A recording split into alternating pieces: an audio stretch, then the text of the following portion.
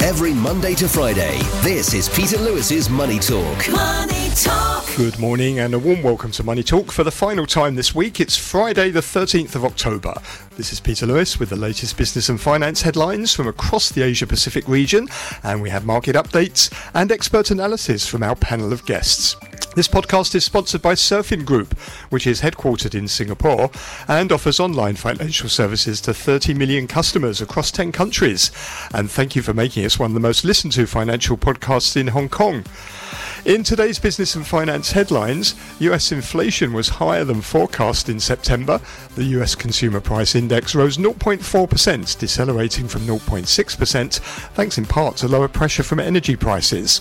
But it was higher than economists forecast for a 0.3% increase. It also rose 3.7% year over year. That's the same as the previous month, but exceeding a 3.6% forecast. Core CPI, which strips out volatile food and energy prices, was in line with expectations, remaining steady at 0.3% month on month, and it rose 4.1% on a 12-month basis. India's inflation rate slowed more than expected last month. India's retail price inflation dropped to 5% year on year in September, down from 6.8% in the previous month, and well below economists' forecasts of 5.5%. This rate fell within the central bank's 2 to 6% target range for the first time in 3 months, primarily due to a significant slowdown in food inflation. The EU's chief diplomat, Josep Borrell, has arrived in Beijing for a 3-day visit. He'll meet Chinese Foreign Minister Wang Yi. Talks are expected to focus on Chinese subsidies the EU says disadvantage European companies. The attack on Israel by Hamas is also likely to feature heavily in the talks, as well as the Russian invasion of Ukraine. Chinese stocks surged yesterday after news that China's sovereign wealth fund increased its stake in the nation's biggest banks for the first time since 2015, stoking speculation authorities will intensify efforts to prop up the sinking stock market. State-owned Central Huijin Investment bought the equivalent of about $65 million of shares in Bank of China, Agricultural Bank of China, China Construction Bank and Industrial and Commercial Bank of China, and it will continue to add to its stakes in the next 6 months according to exchange filings. On today's programme, I'm joined by Francis Lun, the CEO of GEO Securities, and Lashar, who's Asia Chief Economist at BBVA, and with a view from Australia is Toby Lawson, CEO of Staten Partners. If you want to get in touch, please go to my website, peterlewismoneytalk.substack.com. Peter Lewis's Money Talk. US stocks and bond prices fell on Tuesday after disappointing inflation data and a weak government debt auction. Stocks were resilient after the initial inflation report, but were dragged lower in the afternoon as the sell-off in bonds gathered pace. The 3 major indices ended a 4-day winning streak. The S&P 500 declined by 0.6%, ending at 4,350. The Dow was lower by 174 points, that's 0.5%, to close at 33,631. The Nasdaq Composite lost 0.6%, closing at 13,574. Treasury yields rose after the CPI data were released, though they remain below the 16-year peaks hit after last week's jobs data. But the bond market sell-off gathered pace during afternoon trading after an auction of new government debt was met with weak investor demand. The 2-year yield was up 6 basis points to 5.07%. The yield on the benchmark 10-year notes jumped 10 basis points to 4.7%, and the 30-year bond yield rose 12 basis points to 4.86% following the weak auction. Oil prices were higher Thursday following a fall of over 2% on Wednesday as markets continue to assess the fallouts from the Israel-Hamas war. International Brent crude futures were up 0.2% to $86 a barrel. The US dollar index surged 0.7% as traders digested the fresh CPI data. The euro, pound and yen all saw losses. The US dollar Japanese yen rate hit a high of 149.86, edging closer to that important 150 yen level. The offshore yuan held around 7.31 renminbi per dollar. The currency remains supported by a series of stronger than expected official midpoint rates from the PBOC. In Hong Kong, stocks recorded their 6th straight day of gains. The Hang Seng Index climbed 345 points, or 1.9%, to a 5-week high of 18,238, and it brings the gains for the benchmark index over the past 6 days to over 6%. The tech index leapt 1.7% higher, and on the mainland, the Shanghai Composite climbed 0.9% to 3,108. It does look like, though, that 6-day run is going to come to an end at the open this morning. Futures markets are pointing to a decline of almost 310 points for the Hang Seng at the open. That's about 1.7%. You can get more details on the latest market movements in my daily newsletter, which you'll find at peterlewismoneytalk.substack.com.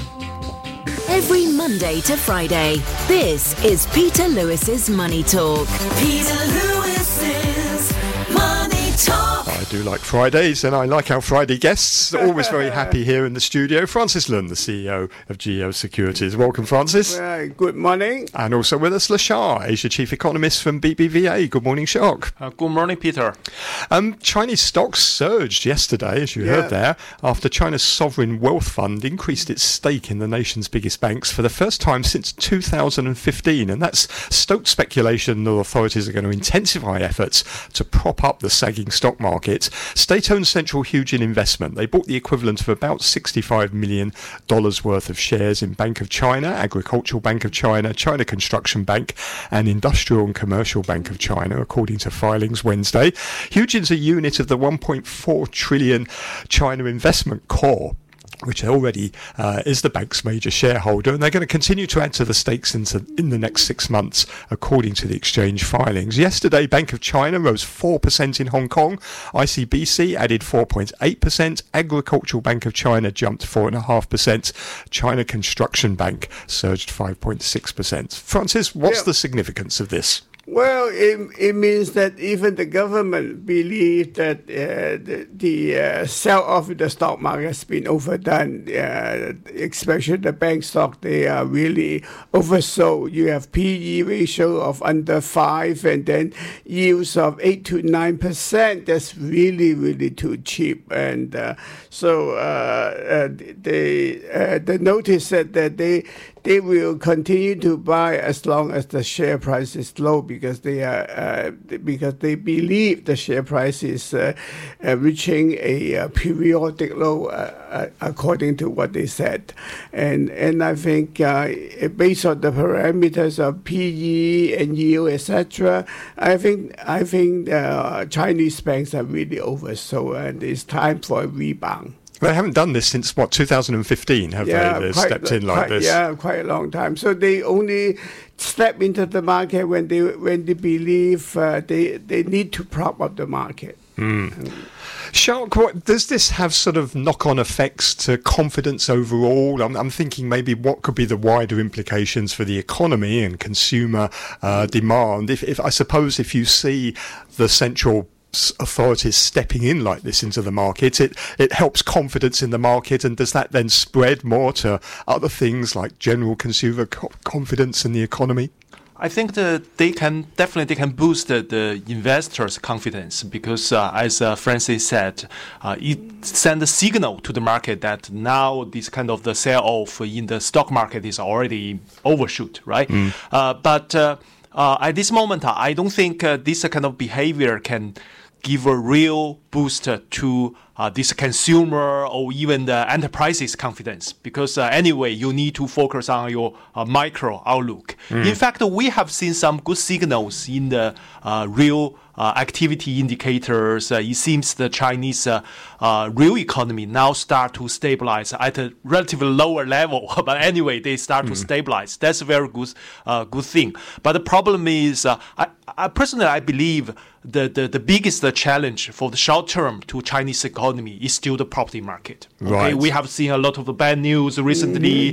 These country guard things, these evergreen things. So if this kind of a property market problem continue, I think in particular for household, right? Because these property account a big share of their wealth, of their family wealth.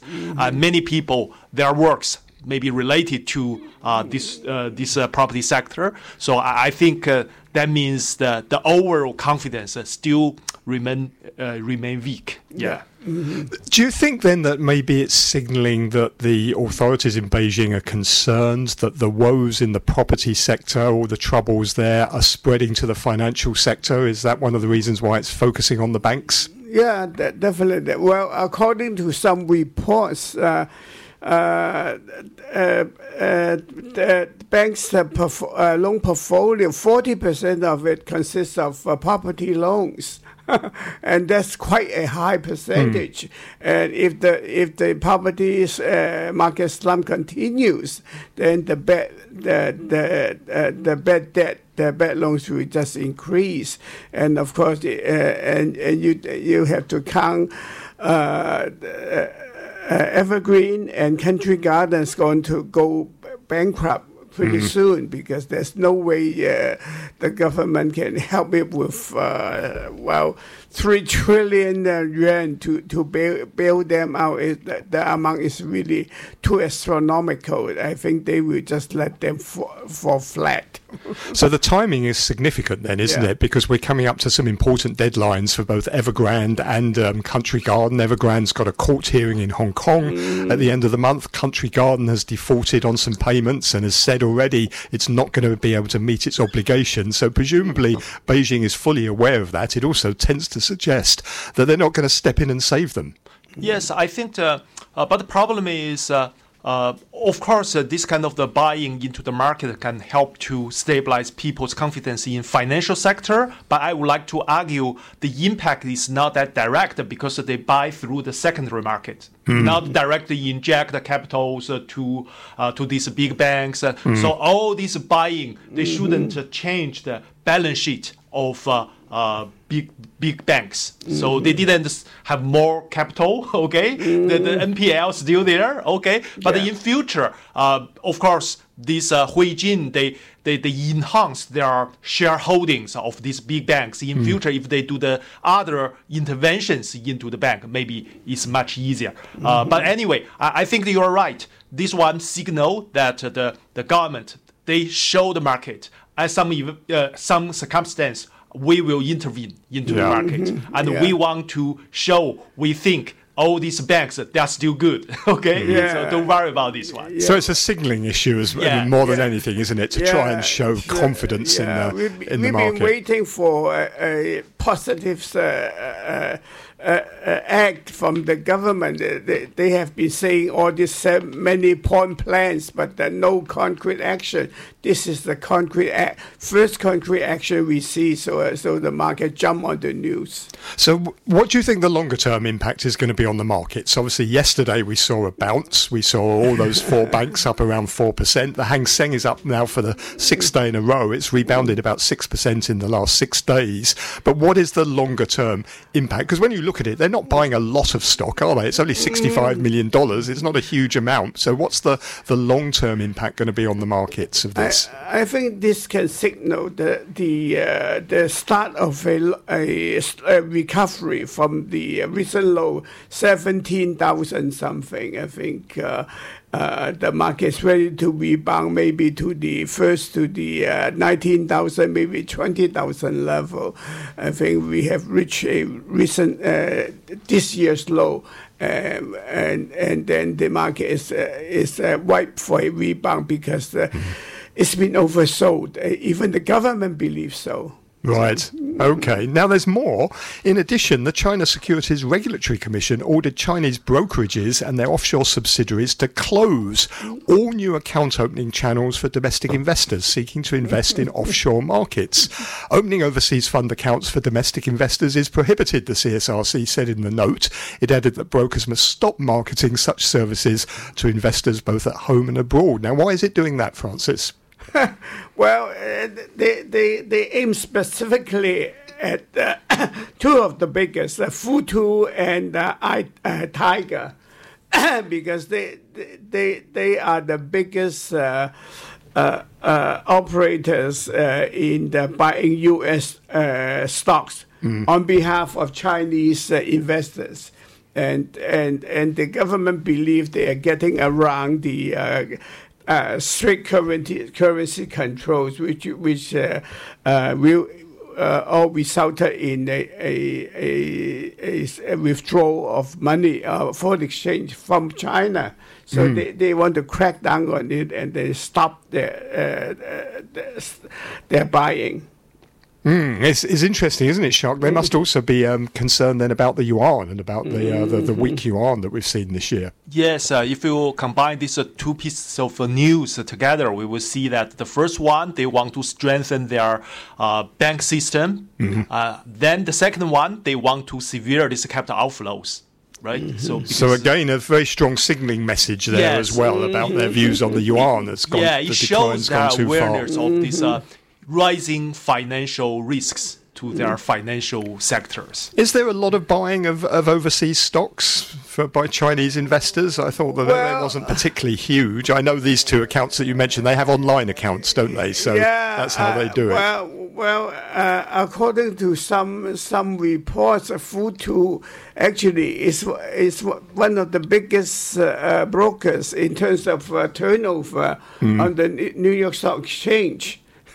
So the amount must be quite enormous. So it must be big then. Yeah, it must be big. I think that maybe they have done this several times, right? So we heard this kind of the news, but maybe they see some signals, this kind of capital outflow to start to accelerate again. So they have this new restrictions. This one just repeat the existing. I like to say repeat the existing restrictions on this kind of capital control. So I think maybe, as I said, they just try to show their awareness of these financial risks. Now, there's more in terms of signalling from Beijing. Apparently, China's considering raising its budget deficit for this year as the government prepares to unleash a new round of stimulus to help the economy meet the official growth target. Policymakers are weighing the issuance of at least 1 trillion yuan, that's about $137 billion of additional sovereign debt for spending on infrastructure. That's being reported by Bloomberg, who are citing unnamed sources there, but it could raise this year's budget deficit to well above the 3% cap, which was set in March. Shark, what do you make of this? Is it a good idea, first of all? At last, they decide to do it, right? Right. Okay, I think according to this report, it's just 1 trillion. It's not that big. That could increase this budget deficit by maybe 0.7 to 0.8%. Now, still less than 1% of the GDP. But now, because we already come into the fourth quarter, we don't know they are going to do this year or do that one next year, right? Because, but I'm a little bit disappointed because many people now discussing about they need to directly subsidize the household. Right. But rather than focus on infrastructure, according to this news, it seems they still want to focus on this infrastructure. And it tends to be wasteful, doesn't it? It goes into unproductive parts of the economy. One explanation is that in the past, they quite depend on this local government to do these infrastructure things to stimulate the economy. But this time different, because if we look at this local government, I'm afraid that maybe 80% of the provincial government, they already have problem of that. I think 100%, not 80%. Okay. Now they are trying to use their limited financial resource to pay back their debt rather than do this infrastructure investment. That's why maybe this time the central government said, okay, if you cannot do that one, we think this is necessary, let me do that. So maybe that's the explanation. It's a significant change, though, isn't it, Francis? Because we haven't really seen Beijing do this before. You know, basically pay for these projects from the centre. They normally rely on local governments to do it, but as Shark was saying, they can't really afford it anymore, these local governments, can they? Because of the 3-year lockdown, and the local government spend all their money on the stability and lockdown and all that. They don't have any money left. According to some reports, some local governments cannot even pay the salaries of civil servants. So I think maybe a more direct help to the local government will be better spent rather than building another high-speed railway. I think it's really wasteful now because China has, I think, more than 25,000 kilometers of high-speed railway. You don't need that many now. It is, though, an acknowledgement at last by Beijing that the traditional model of funding infrastructure is broken, isn't it? And it needs something new. So I suppose in that sense, by Beijing saying we're going to fund this ourselves, it signals quite a big change. Yeah, I think this must be short-term one. I think that as they quite aware of this risk to their financial sector, and they know that the old growth model already outdated. They need to find a new one. They cannot rely on this infrastructure investment, rely on this strong external demand to boost their economies. They must make sure they can rebalance their economy, make sure the Chinese consumers, they can consume more. But the problem is at this moment, they don't want to pay the money directly to the household sector to boost their consumption, and in future, and they count on this Chinese household to become the main driver of the growth. I think this one, they must find a way. So this is not necessarily going to help boost the economy. It'll be interesting to see what happens to the debt to GDP ratio, because if this is going into productive parts of the economy, then although the debt's going up, GDP will go up as well, and that ratio won't move. But it'll be interesting to see what happens. Yeah, I think spending voucher is a better way to spend 1 trillion yuan. What's the picture looking like for consumption at the moment, Shark, after we've had the Golden Week holiday now? We did get some figures, didn't we, which shows that it has picked up, but still, compared to pre-COVID levels, it's pretty lackluster, isn't it? Yes, exactly. I think if you compare to the levels before the pandemic, I think it's okay, because most of the figures are higher than the figures in 2019. But still, people have the feeling that now the consumers become very cautious. Become very cautious. And I especially talked to my friend there. They told me that although now there's a lot of people traveling, but they spend less.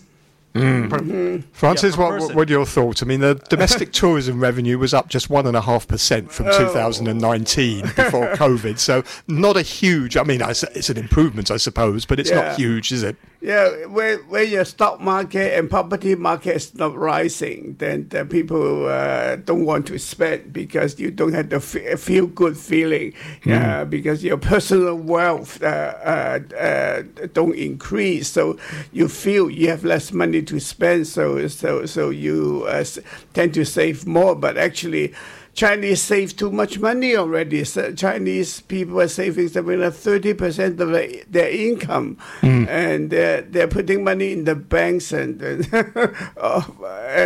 not using it to really create economic growth. That is not. That is something that the government want them to do. Travel more and buy more. Okay. Well, look, let's switch our attention to the US, because we've had some important data out overnight. The Consumer Price Index and US inflation was higher than forecast in September, which raises the prospects that the Fed may have to raise interest rates further. The US Consumer Price Index rose 0.4% in September. That was down from 0.6% the previous month, thanks in part to lower pressure from energy prices, but it was higher than economists' forecasts for a 0.3% increase, and it also rose 3.7% year on year. Core CPI, which strips out all those volatile food and energy prices, that was in line with expectations, up 0.3% month on month, up 4.1% on a 12-month basis. But the report did show stronger than expected inflation in some more core areas, particularly housing costs, which rose 0.6% month on month. Shark, signs of sticky inflation there, aren't there? Yes, exactly. I think I argued this one several times before. So it's easier to lower the inflation from the level of the 8%, 7% to this 4%, 5%. But if you want to lower the inflation from this 4% to 2%, then it will take a longer time. You need to make a lot of additional efforts to do it. So now it shows the stickiness of these inflation things. Basically, I think now we didn't. We only focus on this core inflation. But the fact is, after outbreak of this Israel-Palestinian war, we expect this energy price, energy is going to go up, price isn't it? will go up, right? So Yeah. if you look at overall inflation, I'm afraid that in the coming months they will become higher. Yes. So, Francis, we've got from 9% to 4% basically on the inflation rate in the US. If we're going to get down to the other 2%, which is the target, can that be done without a recession?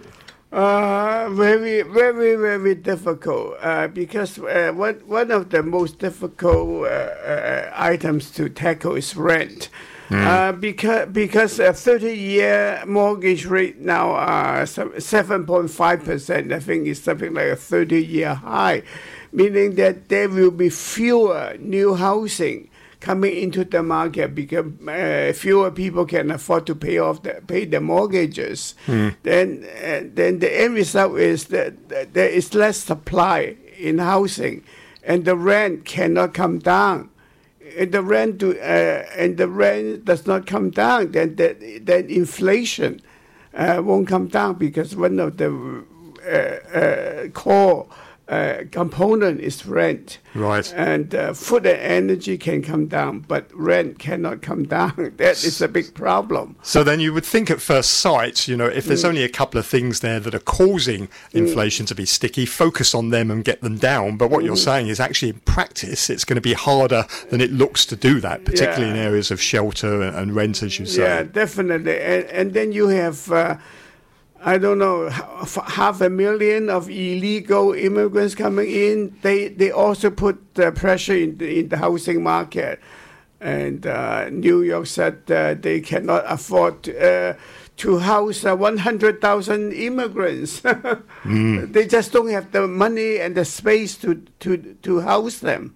So what happens then if inflation sort of bottoms out at this level, and there are some signs of that happening, aren't there? Because we saw it also on the producer price index data that came out the day before. That also was rising as well. If we've now reached sort of like, if you like, the nadir, how much we can get inflation down, what does the Fed do? Does it have to jack up rates even further, or does it change the inflation target? What does it do? I don't think they need to change the inflation target because that will cause more disruptions, cause more confusions in the market, and people don't know how to anchor their inflation expectation. Then I think that could only make things worse, especially at this moment. Okay, if you have 8% inflation, maybe you said, okay, now we change to 2% to 3%. It shouldn't change quite a lot because it's still far away from your target. But now they're close to your target. I don't think it's a good idea to change this inflation target at this moment. I have to say that what they can do is quite limited. They only have this interest rate policy. Just raise rates. That's all they can do, isn't it? Right? Or they can just keep this market communications to make market fear for these kind of things. And then the market, you will see the market interest rate will go up. Right, so as now, because we already see very high level of this 10-year and the 30-year treasury bond yield. Okay, that's a market interest. You can see, although they haven't raised their policy rate, but the market rate already stay at a higher level.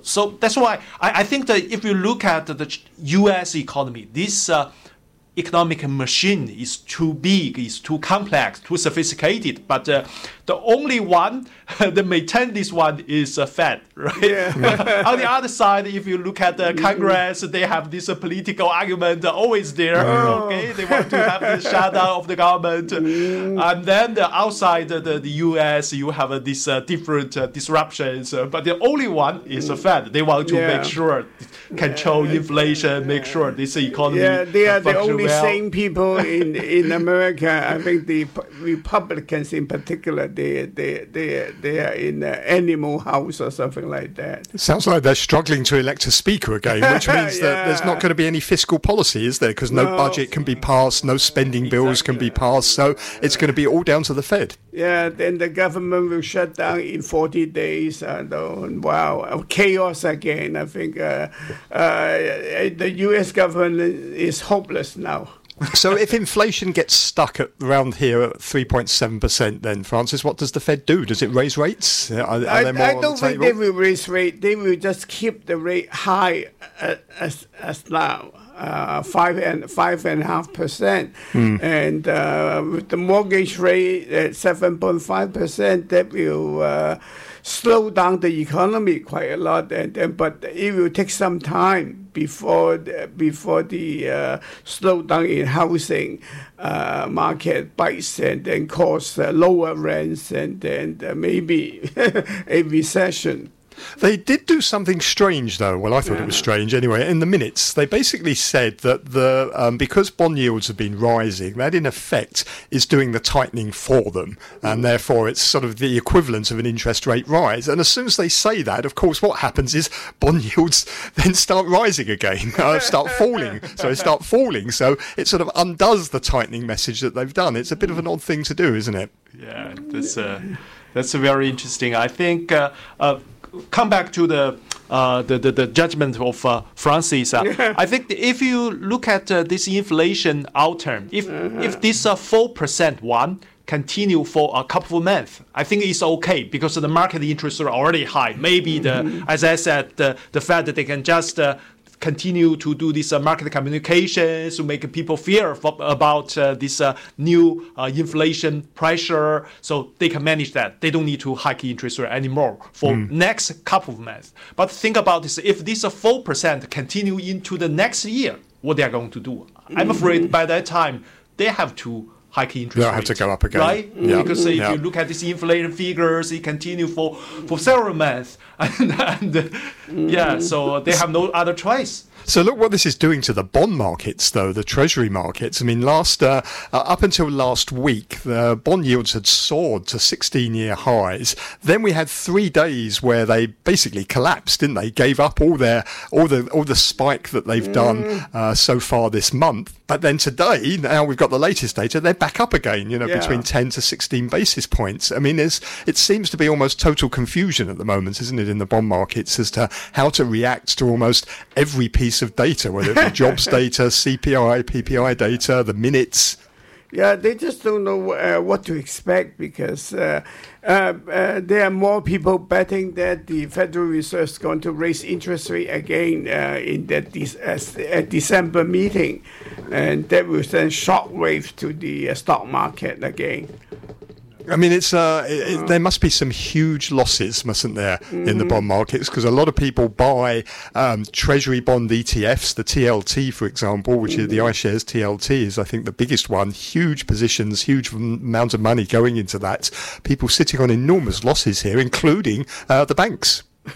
Exactly. Yes, I talked to bank traders. Bank traders, I think they are confused and they are angry about all these things. They're angry not making money. Remember, just 1 month ago, people talk about, okay, this kind of the interest rate hike already reached the peak. They are going to lower interest rate. Everything looks okay, good.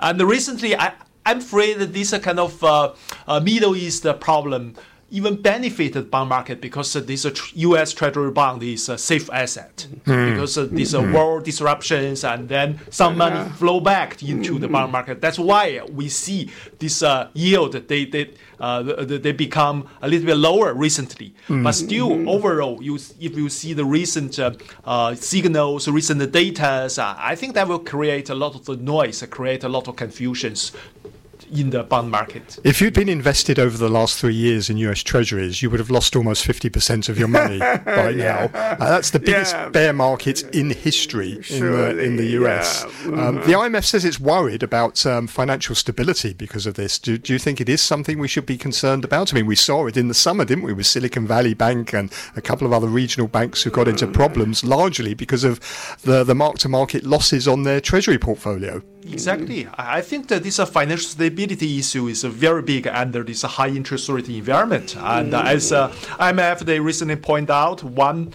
vulnerability is this leverage loan market because this means the people without very high credit rating, they borrow from the financial institution. Another one is a commercial or residential property market. Yeah. It's not only for China problem, it's a global problem. It's a global problem now because of the U.S. interest rates. So. Yeah, that could be another disaster waiting to happen, couldn't it? That we haven't seen. Yet. Yeah. Well, look, thank you. Fascinating discussion this morning. Really appreciate that. It's good to see you both. Have a great weekend. You heard there Lashar, who is Asia Chief Economist from BBVA, and Francis Lun, who is the CEO of GEO Securities.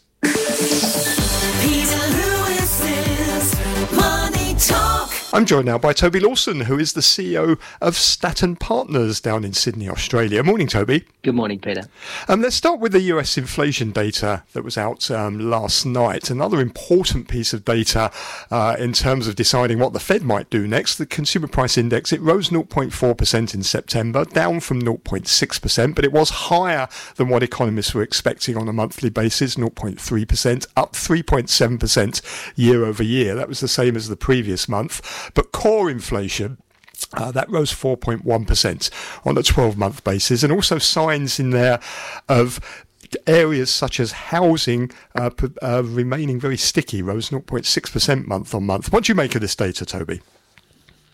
Yeah, I think the surprising thing is obviously that it's up a little bit on the headline number from a monthly basis, but I think, as you mentioned, the fact that the core inflation is still above 4%, when you're targeting 2 to 3% over the medium term in terms of inflation, what we've seen now is pretty much the end of the base effect coming out, and now we're seeing inflation stick around that level, and the core above 4% suggests that the Fed may need to do another kick with interest rates. And I think we saw in the futures market, over this month's moved from a 12% chance of a rate hike in November to 36% chance, and that's a combination of the recent inflation data, both on the producer prices and on the consumer prices, which were both above expectations. So I suspect now we're reaching this point, and this is not inconsistent across the globe, because the ECB also said it was a close call on hiking rates, that we might be one more before the end of the year out of the US. What does the Fed do? If they've done the hard parts, haven't they? Inflation reached a peak of just above 9%. They've got it down now to about 4%. But this next couple of percent, trying to get it down to their target of 2%, is going to be tough, isn't it? Do you think it can be done without a recession? Well, that's a really good question. I still think we've yet to see the lag impact of all of the rate hikes that we've had to date. And I think this is the challenge for the Fed and for markets in general, is how much of an impact is yet to flow through to consumers in terms of behaviour, in terms of activity, and in terms of businesses, in terms of aggregate demand and how much they produce. And this, I think, has still got some playing out over the next few months. So are we going to have a recession? It doesn't feel that way. It feels like the economy is pretty strong. Labour markets are still pretty tight and GDP is still positive. Against that, inflation stickier. So if they do have to go again, and it's quite possible given the fact that they do not want to entrench core inflation above target over the medium term, then that might be the one that that drives the change in behaviour, maybe at the consumer level, because it feels like everyone's sort of almost moved beyond where the idea that inflation is going to continue to persist and that the economy is going to be okay and we're going to have a soft landing. And maybe there's a bit of a shock to come. The problem for the Fed, it's got a couple of problems at the moment, hasn't it? The first thing is the economy is really totally relying on monetary policy because Congress is completely bunged up. It can't pass any spending bills, any funding measures at the moment. But also the things that are causing this stickiness in inflation, things like housing, rent, they're difficult to do something about, aren't they? It's not so easy to bring them down. No, the easy part of, not to say that anything's easy, but the easy part was really the supply chain or the cost push inflation that had been in the economy post-pandemic. That all came out, which maybe gave a false sense of security that the targeting using monetary policy was going to be sufficient to get inflation back to target. But I agree, the closer you get to target, the slower it gets. And it gets stickier, and that's already been affirmed by central banks, and they're concerned about that. And secondly, as you quite rightly point out, the fiscal side of the equation is not being dealt with. And this is only going to get worse if we have GDP declining, which means overall debt levels go up, overall deficit levels go up, and the funding of that has actually a higher impact on inflation, on interest rates rather than softening. So, yeah, it's a tricky period coming forward. And as I mentioned in that previous answer, I don't know if we've quite had the full impact of the rate hikes through the economy. And it looks like, if anything, maybe the economy is sort of re-accelerating. I mean, we saw those jobless claims as well overnight. They're sort of close to a 7-month low. It's hard to see a recession when you've got such a strong jobs market. Well, what'll be interesting over the next week, a couple of weeks, will be the earnings results for corporates. So we'll get the figures coming out in the third quarter.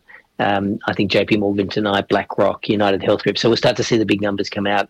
And what'll be most interesting will be earnings for the quarter, but also forward estimates to see if there's any reflection of a expectation of declining sales and declining demand in the economy. So we'll be watching earnings results quite closely next week, that's for sure.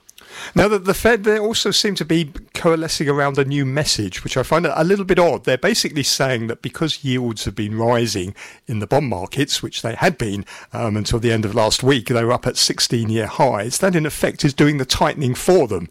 And because financial conditions are getting tighter, it's sort of the equivalent of a rate rise. So they don't need to go and raise rates any further. But, of course, the problem is, as soon as they said that, yields then came off. So they sort of undid their own tightening there. But it's a slightly odd message, isn't it, for them to want to give?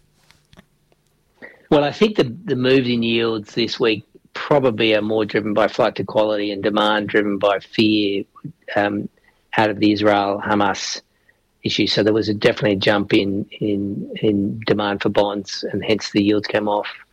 And then, as you saw overnight, I think the 10-year went back up 15 basis points to 4.7, which is only about 10 or so points off the 16-year highs in yields. So to that extent, I think we just got to be mindful of what drove bond markets this week.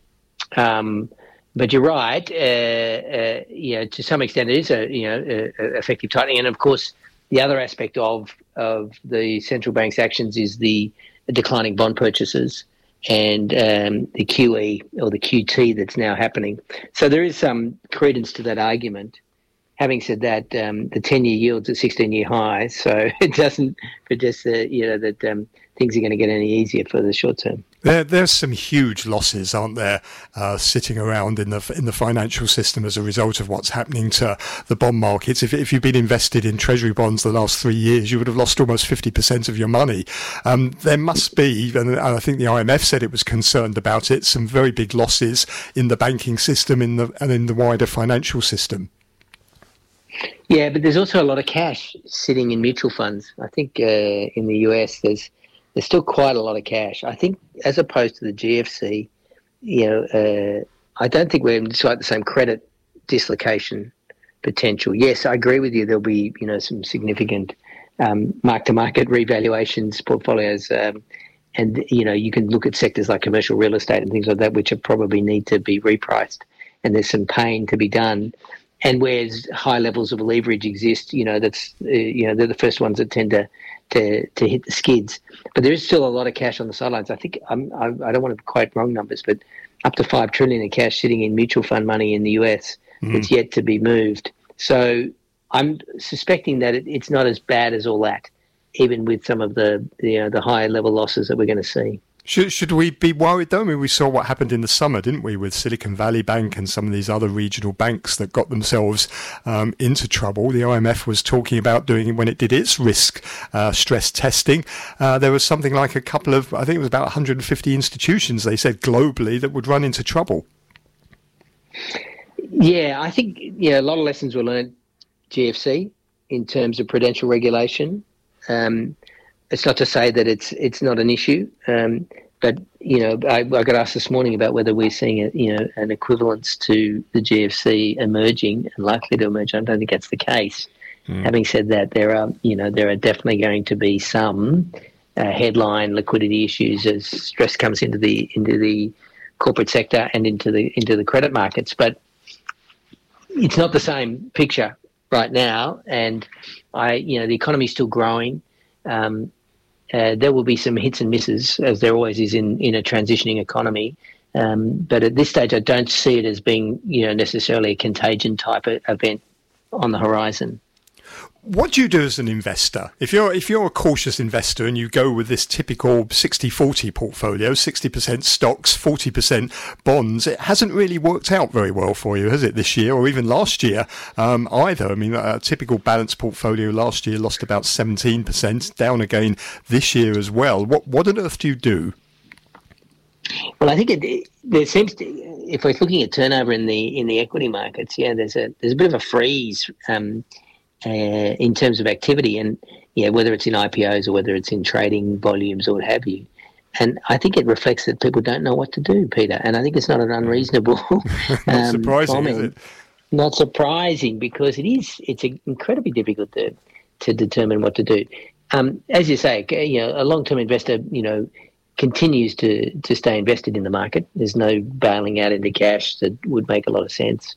In terms of the weightings within an equity portfolio, then there might be a pivot to some more defensive assets, a focus more on value versus growth. Those sort of things can certainly strengthen a portfolio in this type of environment. And then, of course, on the fixed income side, I think the mistake on fixed income was trying to play duration in the last 12 months.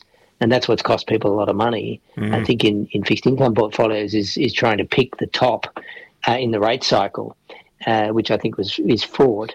So I think, again, that's probably to avoid getting into a duration play and just necessarily being a little bit more short-term in terms of where you put your money on the fixed income curve.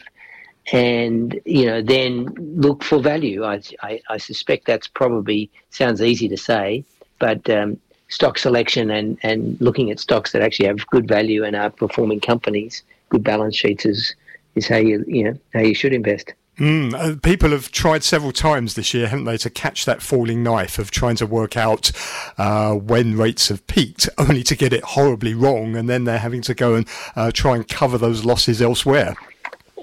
Yeah, exactly. And, as I said, durations, it's tricky. You might have the right idea, but if you get the timing wrong, it can be very costly in the bond market.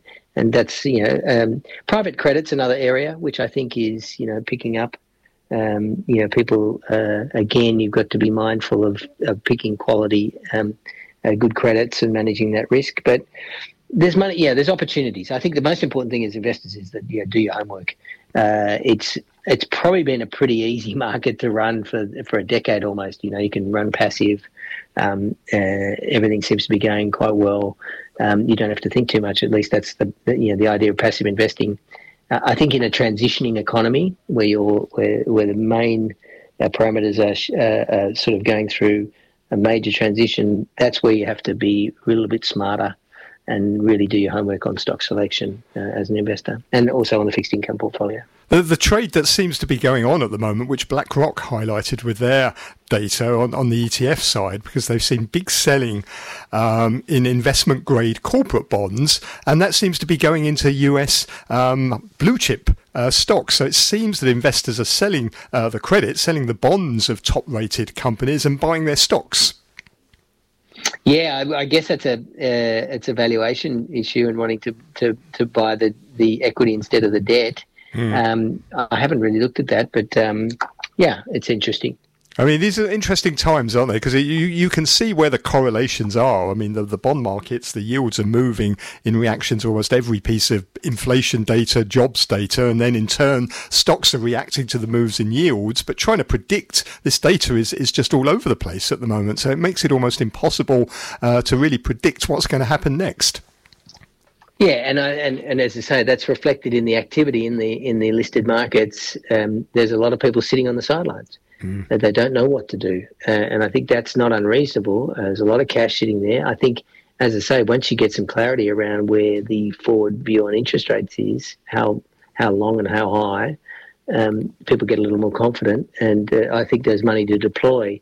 But how they deploy that in an economy that's probably going to struggle to get a lot of growth in the next 12 to 18 months, will be interesting. So, good one to stick with the professionals. Be conservative. Don't try to pick bottoms and tops, as they say. We know what happens then. Yeah. Well, great to talk to you, Toby. Thank you very much indeed for that. That's Toby Lawson, who's the CEO of Staten Partners down in Sydney, Australia. You're listening to Peter Lewis's Money Talk. Money Talk. And thank you for listening to Money Talk this morning. You can find more details about some of the topics I've been talking about today, along with information on other headlines and market moves in my daily newsletter. Take a look at peterlewismoneytalk.substack.com. I'll have more business and finance updates for you on Monday. Joining me then are Alex Wong, Director at Alex KY Wong Asset Management, and Simon Cavender, Partner at BDA Partners, and providing a view from mainland China will be Brock Silvers, the CIO at Kion Capital. Have a great weekend. Money Talk.